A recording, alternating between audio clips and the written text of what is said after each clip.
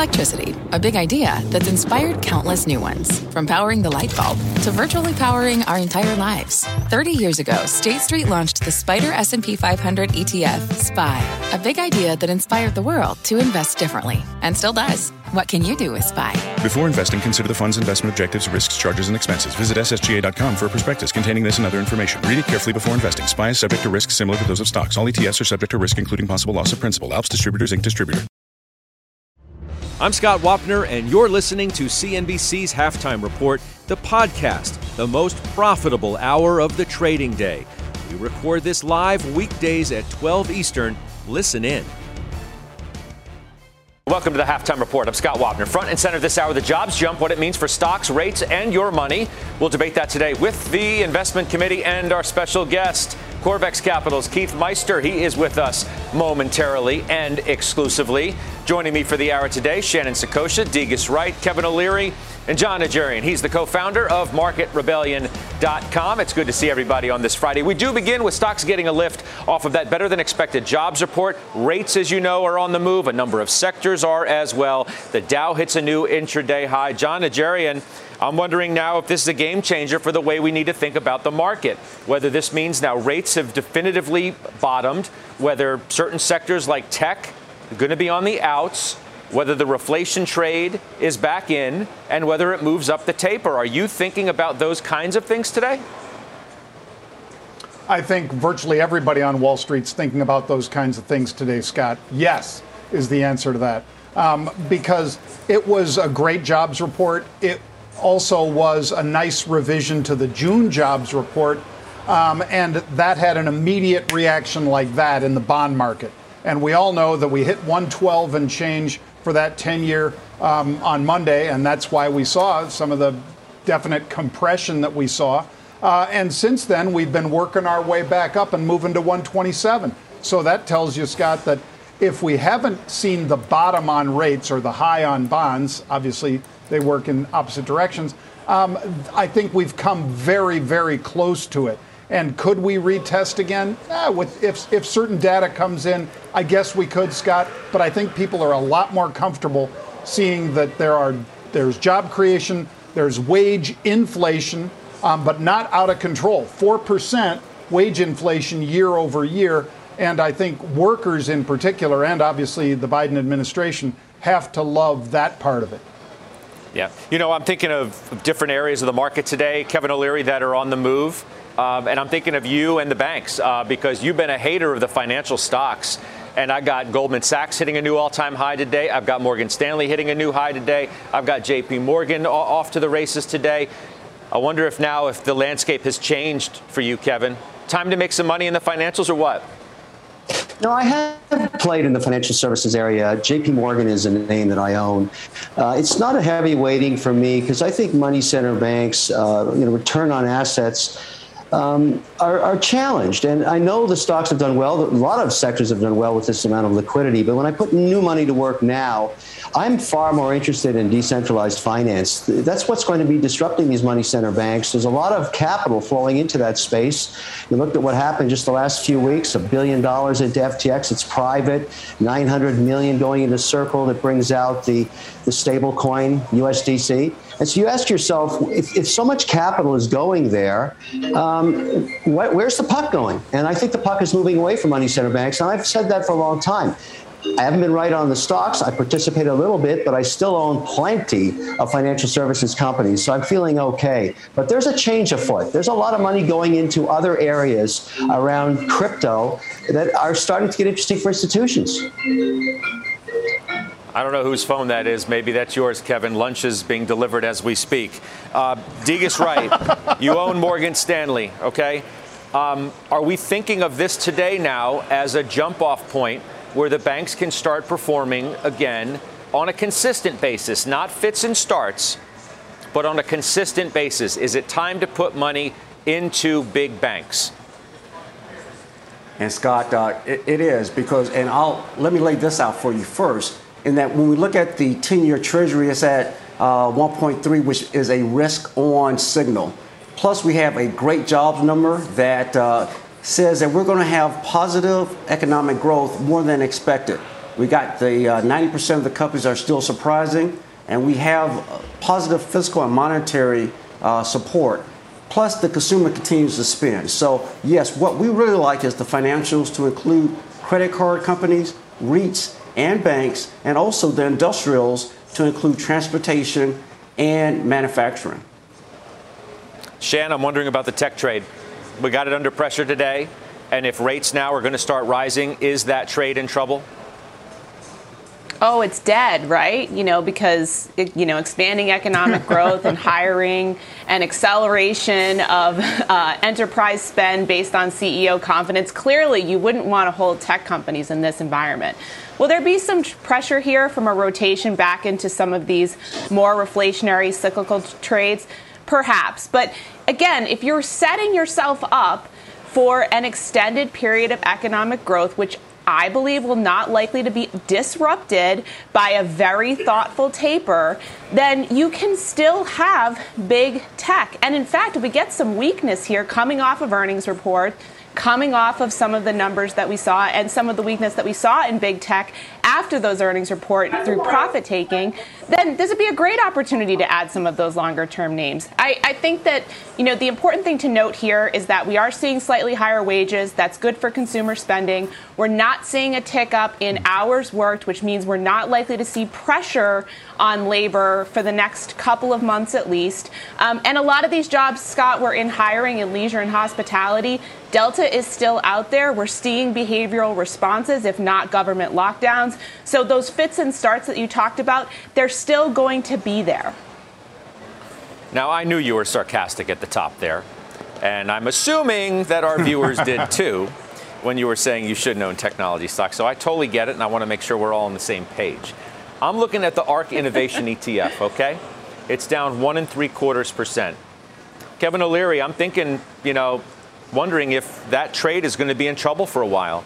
The highest of high growth tech that attracts the Cathie Woods and other people who love these high multiple, high growth, high technology stocks that have had a great ride, but have been in trouble anytime rates start to move up, and these stocks are among them.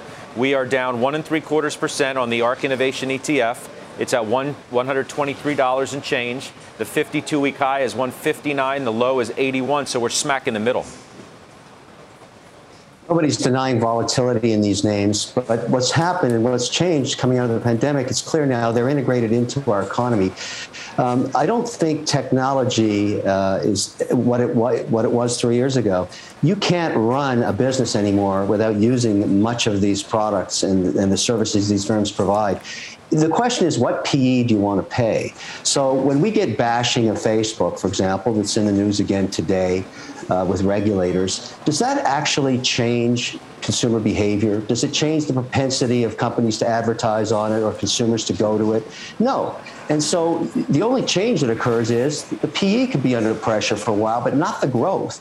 And so I have a full weighting in technology all through the volatility. And yes, any time the 10-year goes past 129 or whatever it is, everybody says, oh, tech is over. It's not over. It's not over at all. These companies are going to continue to grow. Even the Chinese companies are going to continue to grow, and they're getting bashed by their own regulators.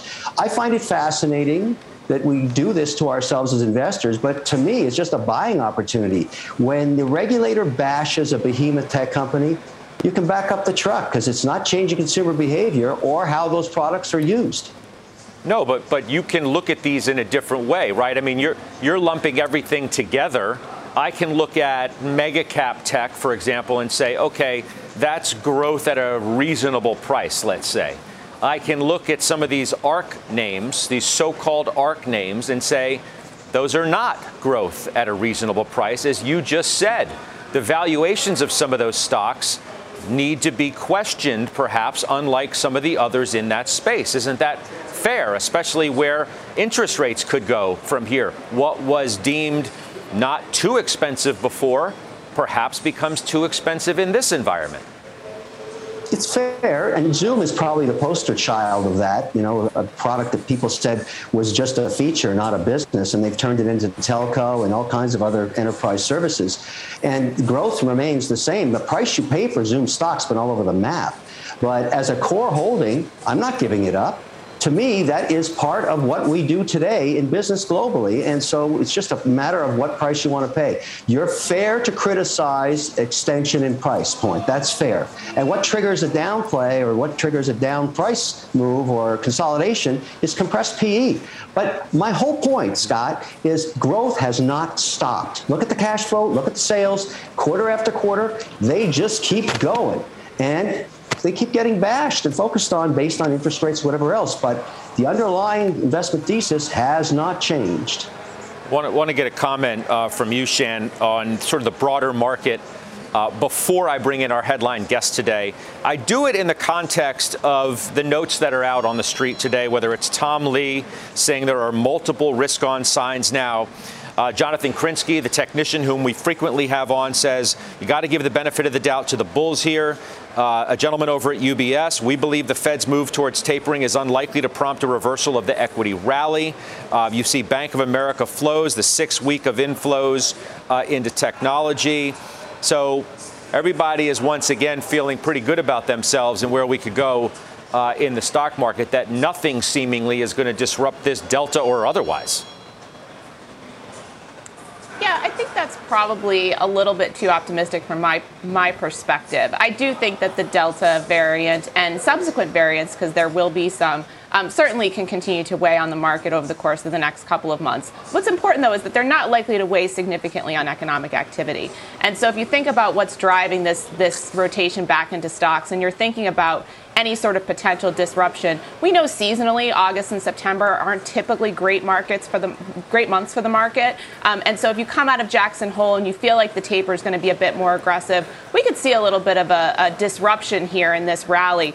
But if you look at it from where we were a few months ago, Scott, all we talked about was this Goldilocks scenario where all sectors could really rise on expectations of expanding economic growth. And I think that some of these flows are pointing to that. Back half of the year, you don't necessarily want to be in bonds because unless you need it from an insulation standpoint. And so that could continue. But I do think we could have another opportunity for some disruption late August, early September. We are watching the Dow at the highs of the day. It's good for nearly 150 points today. It is a new intraday high for the Dow Jones Industrial Average. And on that note, let's welcome in our headline guest today. Keith Meister is the CEO of Corvex Capital. He just completed his 3rd SPAC deal today. We're going to get to that in just a few minutes. It's good to see you. Hey, Scott. Thanks for having me. Great to be here. Congrats on SPAC deal number 3, which I said we'll get to in a few minutes. I know it's a big day for you, and you want to talk about that. But I think it's a big day for how we look at the market, perhaps, from here forward. How does the landscape look to you in context of what we got today from a job standpoint? Well, if you it's funny, if you ask the market participant in the beginning of the week, the worry was deflation with the 10-year trading, as low as 112. Today, the 10-years moved to 129 on a good jobs report, and people are worried about inflation. I think generally right now, as a stock investor, an environment in which we're having good economic data, we're worried about inflation versus deflation is constructive. So if I said to myself, where do I want the world to be? I want the economy to be reopened. I want the 10-year, frankly, to be closer to 2 than 129 as an owner of equities. So my sense is I was very bullish when I came on 4 months ago. I don't think I'm as bullish today because the taper's coming, some liquidity will come out, and we have to work through that. But it's really hard to be bearish. I mean, there's a massive amount of liquidity in the system. The Fed didn't show up, I said, with a bazooka. They showed up with the whole military. We're about to get a lot of fiscal policy, whether it's the infrastructure bill or reconciliation. And, give the Biden administration credit. They've been very successful with getting their agenda through.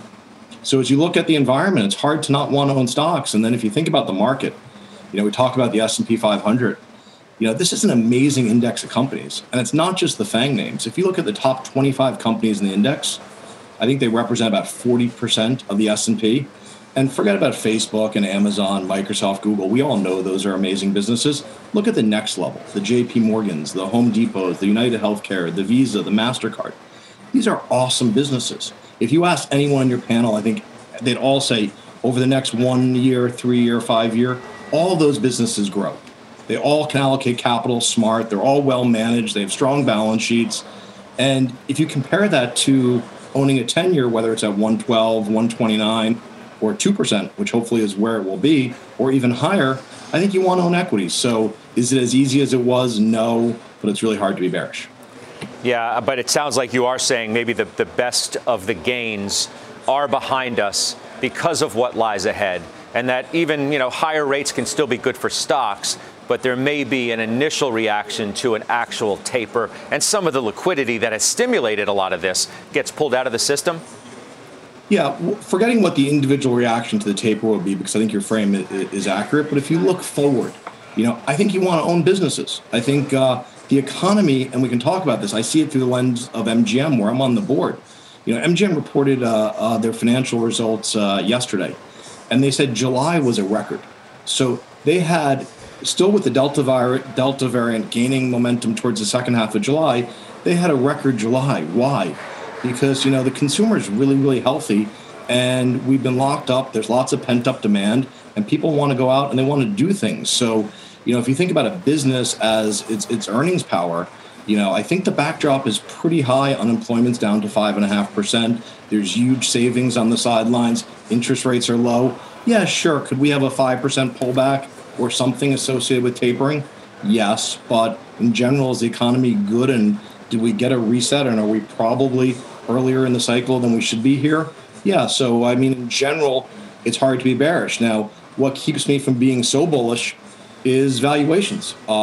Stocks are not cheap, broadly defined, and we're up 18% this year. So we've moved a lot, and not every stock is a buy. We don't buy the index, we buy individual names, and I think the right answer continues to be own risk assets. When I came on last time, I said my worry was inflation, that the Fed would continue to be supportive and accommodative until they created inflationary risk, the offset to that being technology and demographics being very, very powerful. Get shaken a little bit over the last 4 months, but I still think that's the backdrop. And the Delta variant came, one unintended positive of that is it probably keeps the Fed a little dovish a little longer. I ultimately, we're going to talk about a life science SPAC later. The ultimate life science investment, frankly, is a bet on the market that we will be able to figure out how to have vaccines, that they will work, that they will handle the variant, and that our country politically will come together to get people vaccinated. I actually believe that plays out. Does it happen every day? No. But my guess is when we look at this country at the end of the year, the percentage of people vaccinated is well north of 70%. And my hope is 2022 sets up as a year where the economy can be open for the full year. Rates will be higher. There'll be some volatility getting from here to there that may cause equities to be more difficult to own. But net, it's hard to see how they're much lower in the future, because then when you say, what am I betting against? It's these great companies I just told you about, and maybe the multiples contract, but that universe of companies is going to grow earnings at a double-digit rate. So I think it's hard to be bearish, so I guess I can join the group of people who are reluctant bulls here. And that last point, I think that positioning is true for all the euphoria in stocks. I don't see many people coming on your show saying we're all in. And if you look at the places where historically you see that, to what you were saying earlier, in some of the asset class bubble stocks, whether it be SPACs or whether it be uber high growth stocks or similar things, a lot of that's deflated since February. So I think the Fed's actually done a really good job of saying, we're going to keep the punch pull there, but we get that inflation could be a risk. Change the language to say if we need to move, we will move. So lots of credibility while having very easy financial conditions. So it's sort of a benign backdrop, but that's reflected in valuations. So it seems like fully open plus booming economy trumps the prospect of higher rates, that these companies, because of the environment economically, are going to be able to withstand whatever comes with a move higher in interest rates. It's still more bullish than not. I find it interesting of, your sort of investment strategy right now, or the kinds of things you're investing in. You say 1/3 is in COVID beneficiaries, 1/3 are in event-driven names. You mentioned Exelon as a stock that you're in, and then 1/3 are in pure reopen plays. Is that characterizing everything on the level? Yeah, and I think the reason for that is it's very hard to know. No one knows the path of how COVID will play out. So some days you want to own reopening stocks. Some days you may want to own, things that benefit from the economy being closed. But in general, I think we want to own equities. We want to own risk assets. We want to be balanced by which factor we own and do the work. So if you look at the big cap tech names, I think there's a lot of GARP names that are actually relatively reasonably priced and very attractive when compared against where treasury yields are or bond yields. And then if you look at some of the reopening stocks and the opportunities and where you're buying an MGM today, I think that's really, really attractive. So we have a third of our portfolio in each side of that. And then always finding event-driven names where there's a specific catalyst. So, I am much more confident in risk assets than I am in the individual path of the virus over the next week or month. And I'm much more confident that, 6 months from now, 12 months from now, we'll be in a better place. And the irony is, I actually think if we have a 10-year at 2%, that's really good for MGM, and it's also really, really good for Google. There may be days in which they act differently as the path goes from 125 to 2, but if you're going to own Google as an example, you want a good economy. They're selling lots of advertising. You want people out and about. So I think having that balance takes the path of recovery off the table and ends up just being a bet on recovery, if that makes sense. Yeah, I'm also curious as to how somebody like you views what's taken place in the meme stocks. What that says about the current environment that we're in. And I probably asked you the same thing the last time you were on, when we maybe were in more of the GameStop mania. But we do have those types of names crop up again. Is it its own sort of market that you can silo away and say it's not representative of really anything that would make me concerned about where we are more broadly? Or does it say to you that, maybe that does speak to an overall speculative environment that we've been in for some period of time? How do you see that? So the first thing I think about is, retail participation in the market is clearly a good thing. And, it's humbling, and you need to not underestimate it. So the power of retail in the market is amazing, especially in a market structure where more and more institutional capital is in index products. The power of retail is even stronger. Clearly, when you have retail coming in and, quote, buying short-dated options and, the gamification of trading on the margin, that's probably not a good thing. But I generally think the behavior since February of retail has become way more rational. And sure, there'll be a handful of meme stocks, and those are very much one-off situations. But if you think about the areas of bubbles, and SPACs are a great example, or the you were talking earlier about the highest growth companies, I think a lot of those bubbles have deflated since February, while the S&P has gone straight up. And I think that's actually healthy. So retail's here, they're here to stay. It's a good thing. Every time we think about a position, we should spend more time, whether it's a long or short, thinking about retail flows. But at the end of the day, most of our work is still going to be based on fundamentals.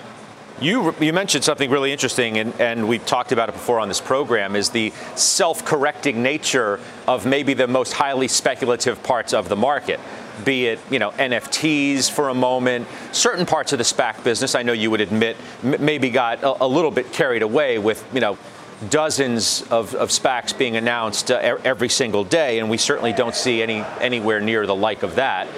Some of those high growth, like ARK stocks, come back to earth a little bit. That's been a healthy thing in your mind. It's saved perhaps some of the greater pain that would potentially have existed down the road.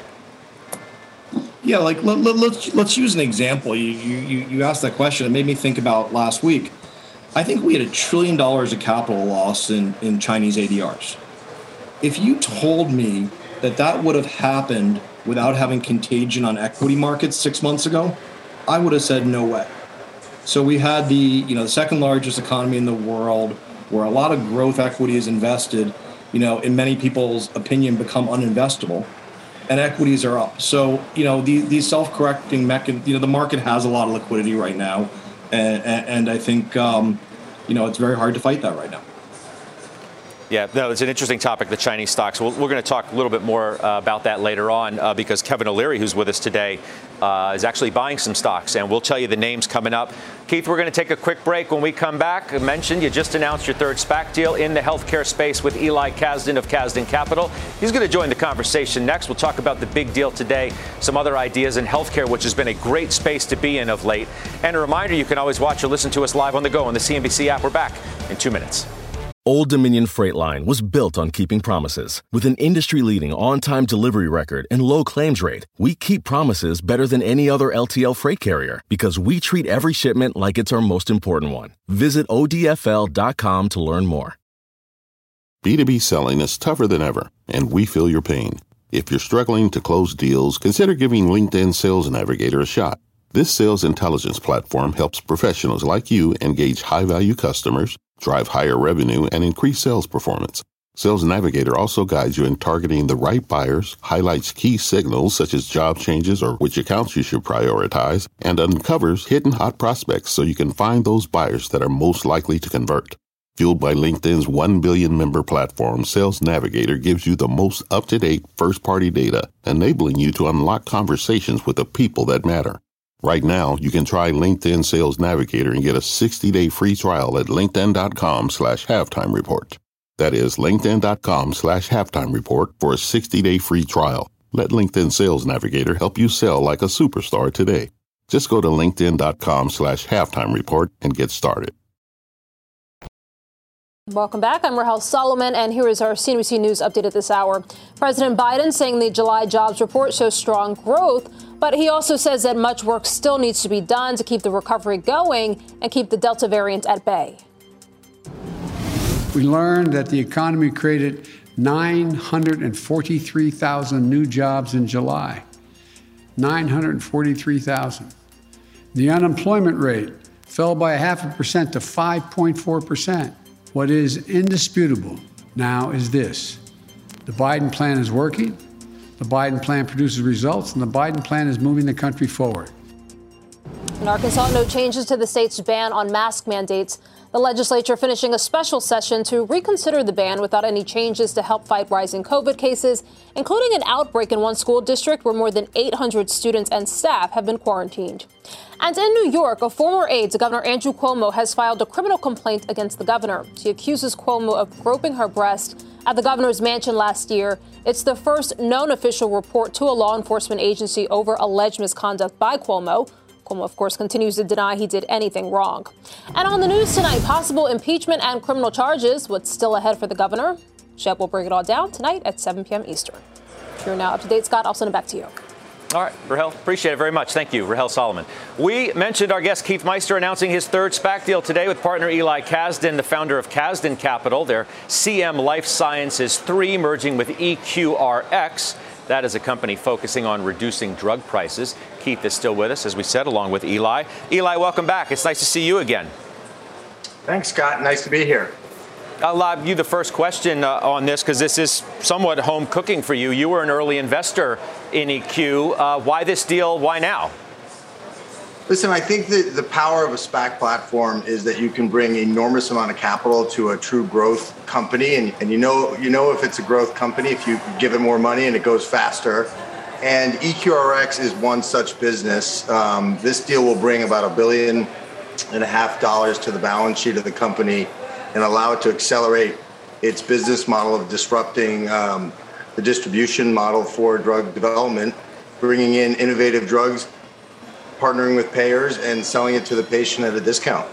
This is the exact kind of thing that we set out to do.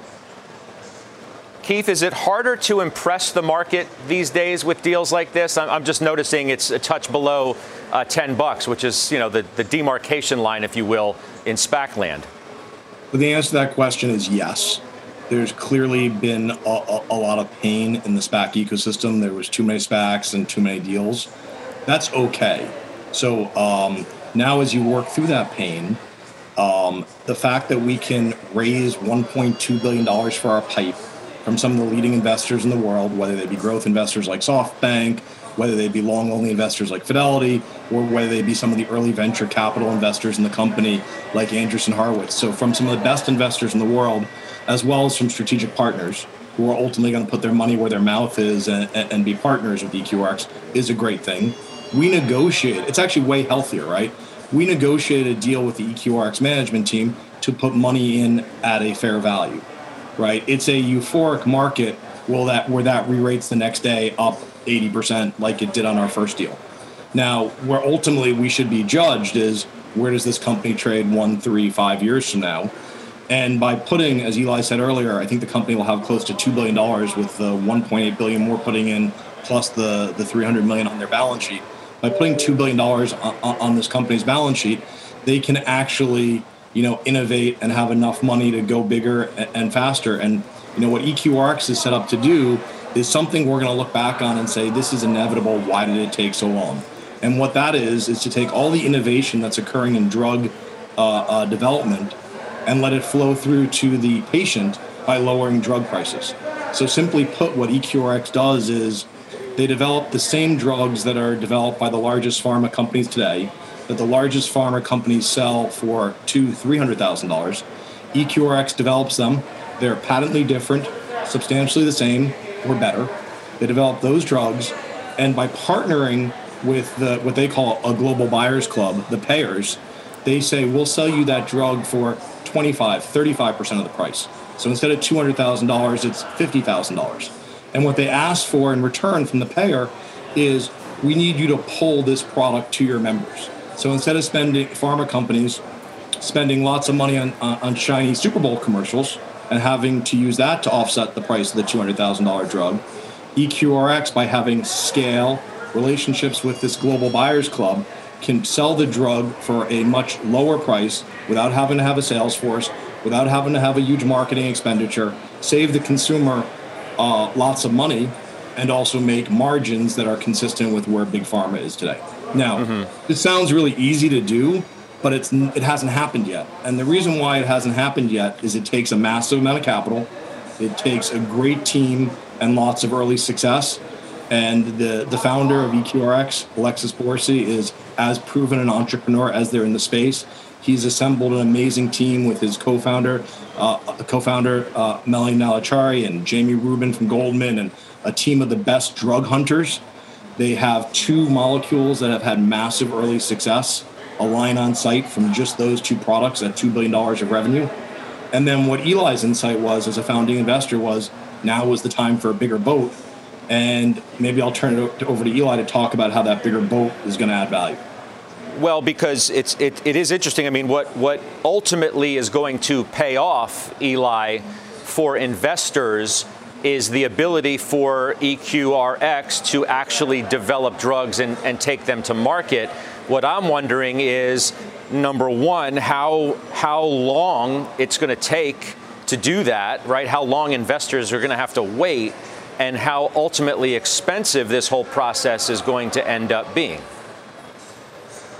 Yeah, listen, I think that is the power of this model, which is to say, and I think we all know it to be true, having lived through this COVID and the vaccine, the innovation engine in the biotech industry is, at full speed. And these drugs are coming out. There's actually enormous amount of inventory of innovative drugs out there that EQRX is actually licensing in. So it's not the traditional sort of biotech model, which we invest in heavily, where you have a good idea and R&D dollars, and 7 years later you have a product. EQRX is going out into proven, genetically defined diseases and cancer, inflammation, and going out and getting molecules that have 50, 60, 70% likelihood of success, that are late stage and can get to the market, and then matching that with the payer. And so it changes that whole business model. So, we're looking in the 24, 25, 26, that they're going to have actually commercial products on the market that are incredibly impactful and that help the patient avoid the financial toxicity that is associated with today's drugs. But that does speak to the weight that you're asking investors to make with you, right? To come along for the ride, and that it's ultimately going to prove successful, but you're going to have to be patient. Simply, that's the way that this business that you know better than most operates, even if the business model may be a little bit different than your traditional biotech it's still a waiting game and a hope and a risk. Scott, let me take the other side of that for a second, and then Eli, you can jump in. We may not know how much of product A sells, what market share it has until 2025, but there's a lot of things we're going to know before then that'll be really positive catalysts. Today, the company has relationships with 20% of the lifes in the U.S. That will go from 20% to a much higher number as they form new partnerships with other managed care type organizations, and our capital will help that. Today, they have 10 molecules, 2 of which are pre-registrational. By 2022, they expect to have 22 molecules, and our capital will help accelerate that. So over the next 6 to 12 months, you're going to see lots more drugs in license, lots more drugs get through the different stages of approval, and you're going to see the buyers club expand.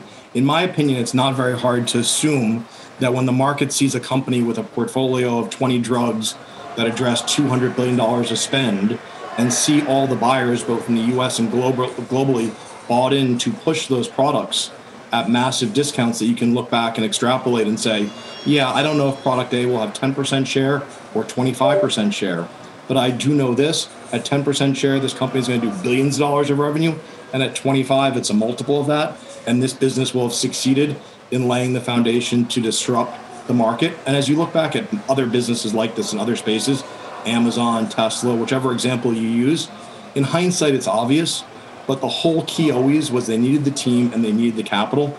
So the reason why SPAC makes sense for EQRX today is not because the stock's going to pop today. The reason why it makes sense is they're going to put $2 billion on the company's balance sheet with an awesome team that's the best in the industry. And as they spend this, and with each success, it becomes more obvious that they're going to disrupt the model, and the flywheel goes into effect. And then Eli will tell you he has innovative companies in his portfolio calling him saying, once they've laid the pipe at EQRX, can we use them to distribute our product? So we don't have to invest in sales and marketing. We can leverage those relationships. So any one drug may take 3 or 5 years to get to market and get revenue. But I think the money today is going to prove out the model. And I think people in the industry, especially in this pipe group, really get that. And it is an awful pipe market. It is an awful SPAC market. We went out to raise $1 billion pipe. We were oversubscribed. We probably had $500 to $1 billion of excess demand, and we were able to upsize it. So I think people who get the story realize this is a really attractive, medium to long-term investment. Eli, give you the last word, then I gotta run. Yeah, no, Scott, the only thing I would clarify is that they have 2 registrational products that are going to address by 2026 $50 billion in revenue. That sort of risk curve for their leading assets of will these drugs work, they've already crossed over. So this is a company where today the valuation floor is on drugs that have huge market potentials that are already going to be approved. I got you. I'm glad you made that clarification for us. I appreciate that. Congratulations, guys. We'll talk to you again soon. Eli Casdin. Thanks for having us, Scott. Keith Meister. Thanks, Scott. You guys stay well, and we'll see you down the road. Been a wild ride for Robinhood over the last week. As you know, we know Jon Najarian's been trading it. Oh, boy. Now another member of our investment committee is making moves in Hood. You'll find out who next. What does it mean to be rich? Is it having more stories to share or time to give? Is it being able to keep your loved ones close or travel somewhere far away? At Edward Jones, we believe the key to being rich is knowing what counts. Your dedicated financial advisor will take a comprehensive approach to your financial strategy to help support what truly matters to you. EdwardJones.com/findyourrich. Edward Jones, member SIPC. Shares, they're rallying again to cap off a wild first week of trading. Today's move follows Thursday's nearly 27% decline on reports that existing shareholders can sell up to nearly 98 million shares over time. All right, now, Jon Najarian the other day told us of his involvement, and we'll get an update on that in just a second. Doc, so get ready. But Kevin O'Leary bought the name on the day of the IPO when it traded down to $35.69. Give us more. My journey into this name started when Vlad was getting grilled by Congress, if you remember, and being heavily criticized out there. I just called him out of the blue and started talking and gave him some encouragement to get through those few days. And he started walking me through the business model, and I downloaded an account. I'm actually a Robinhood account holder. I'm up. I put 10,000 in. I'm up to 14,000. I'm just thrilled because I'm trading like a banshee on it. But that's not what I think is interesting about this model. This is a disruptive business in financial services. There's no question about it.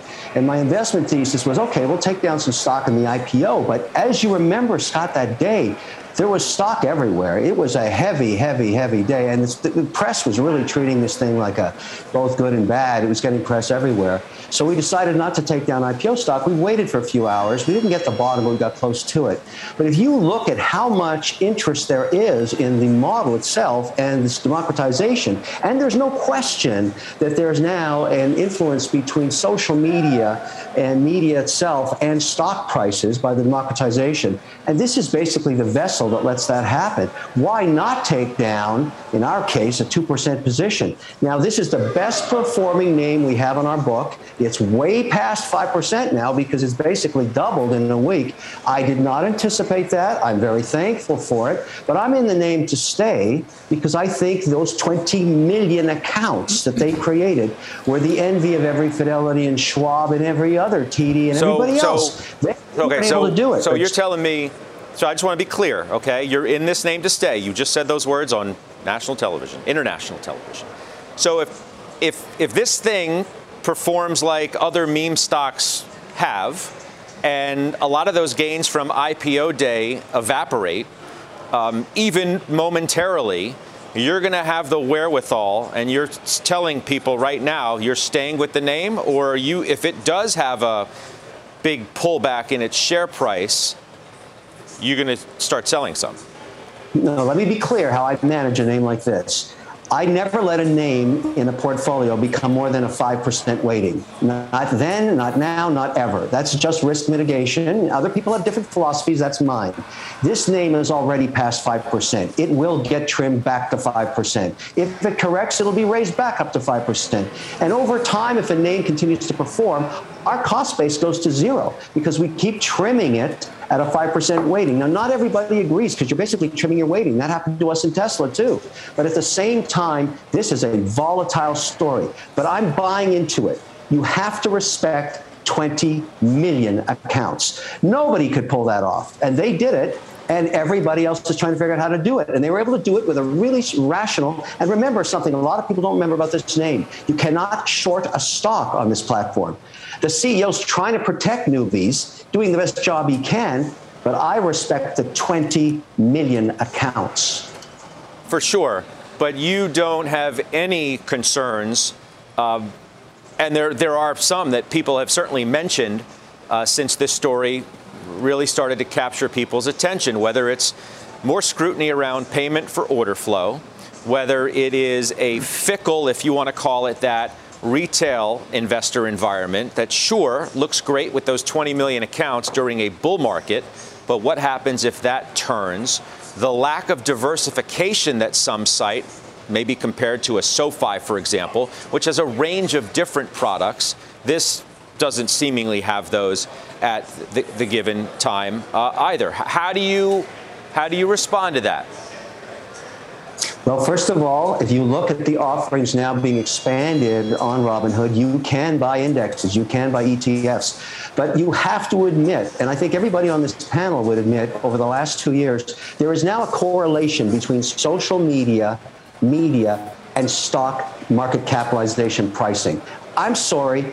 It's nobody's fault. It's just a fact. So when you go look at SoFi versus Robinhood on the Reddit boards and see how much Reddit activity is around Robinhood and not around SoFi, you can see the difference in those stock prices. And look, don't shoot the messenger. I'm not the only person observing this. And today when I make private investments in companies that are planning IPOs down the road, the first question I ask is, who's running social media for you? Who's actually telling your story? Who is doing your messaging? Because that matters in terms of what you're worth.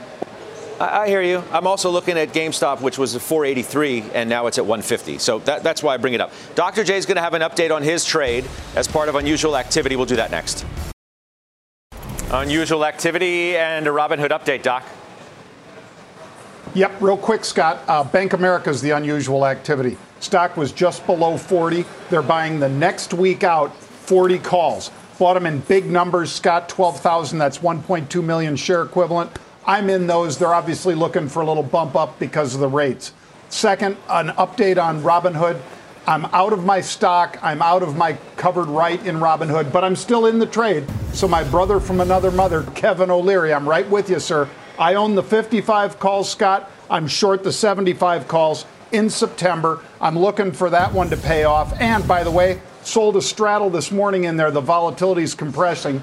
It's come down from an $18 straddle in just 3 hours to now $15. That's how fast volatility is compressing in Robinhood. Yeah, what a week. 59% gain for Robinhood. We're back with Final Trades next.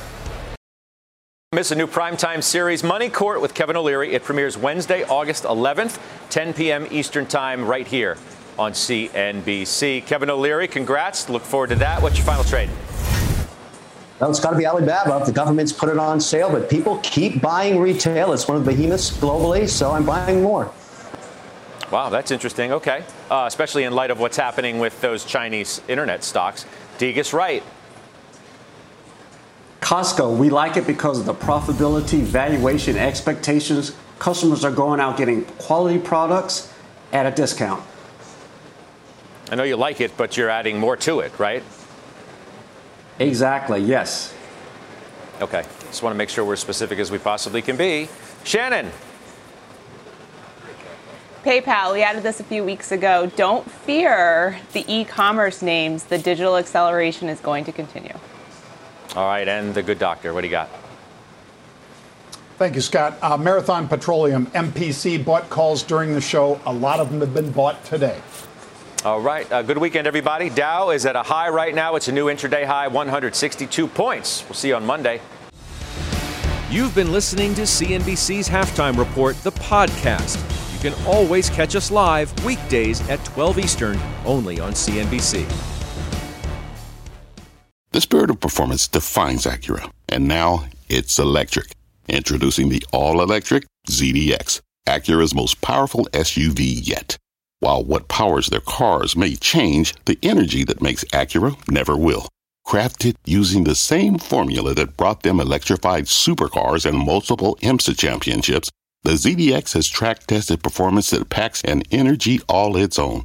With a premium Bang & Olufsen sound system and up to 313-mile range on a single charge, and a Type S variant with an estimated 500 horsepower, the ZDX is everything they said electric could never be.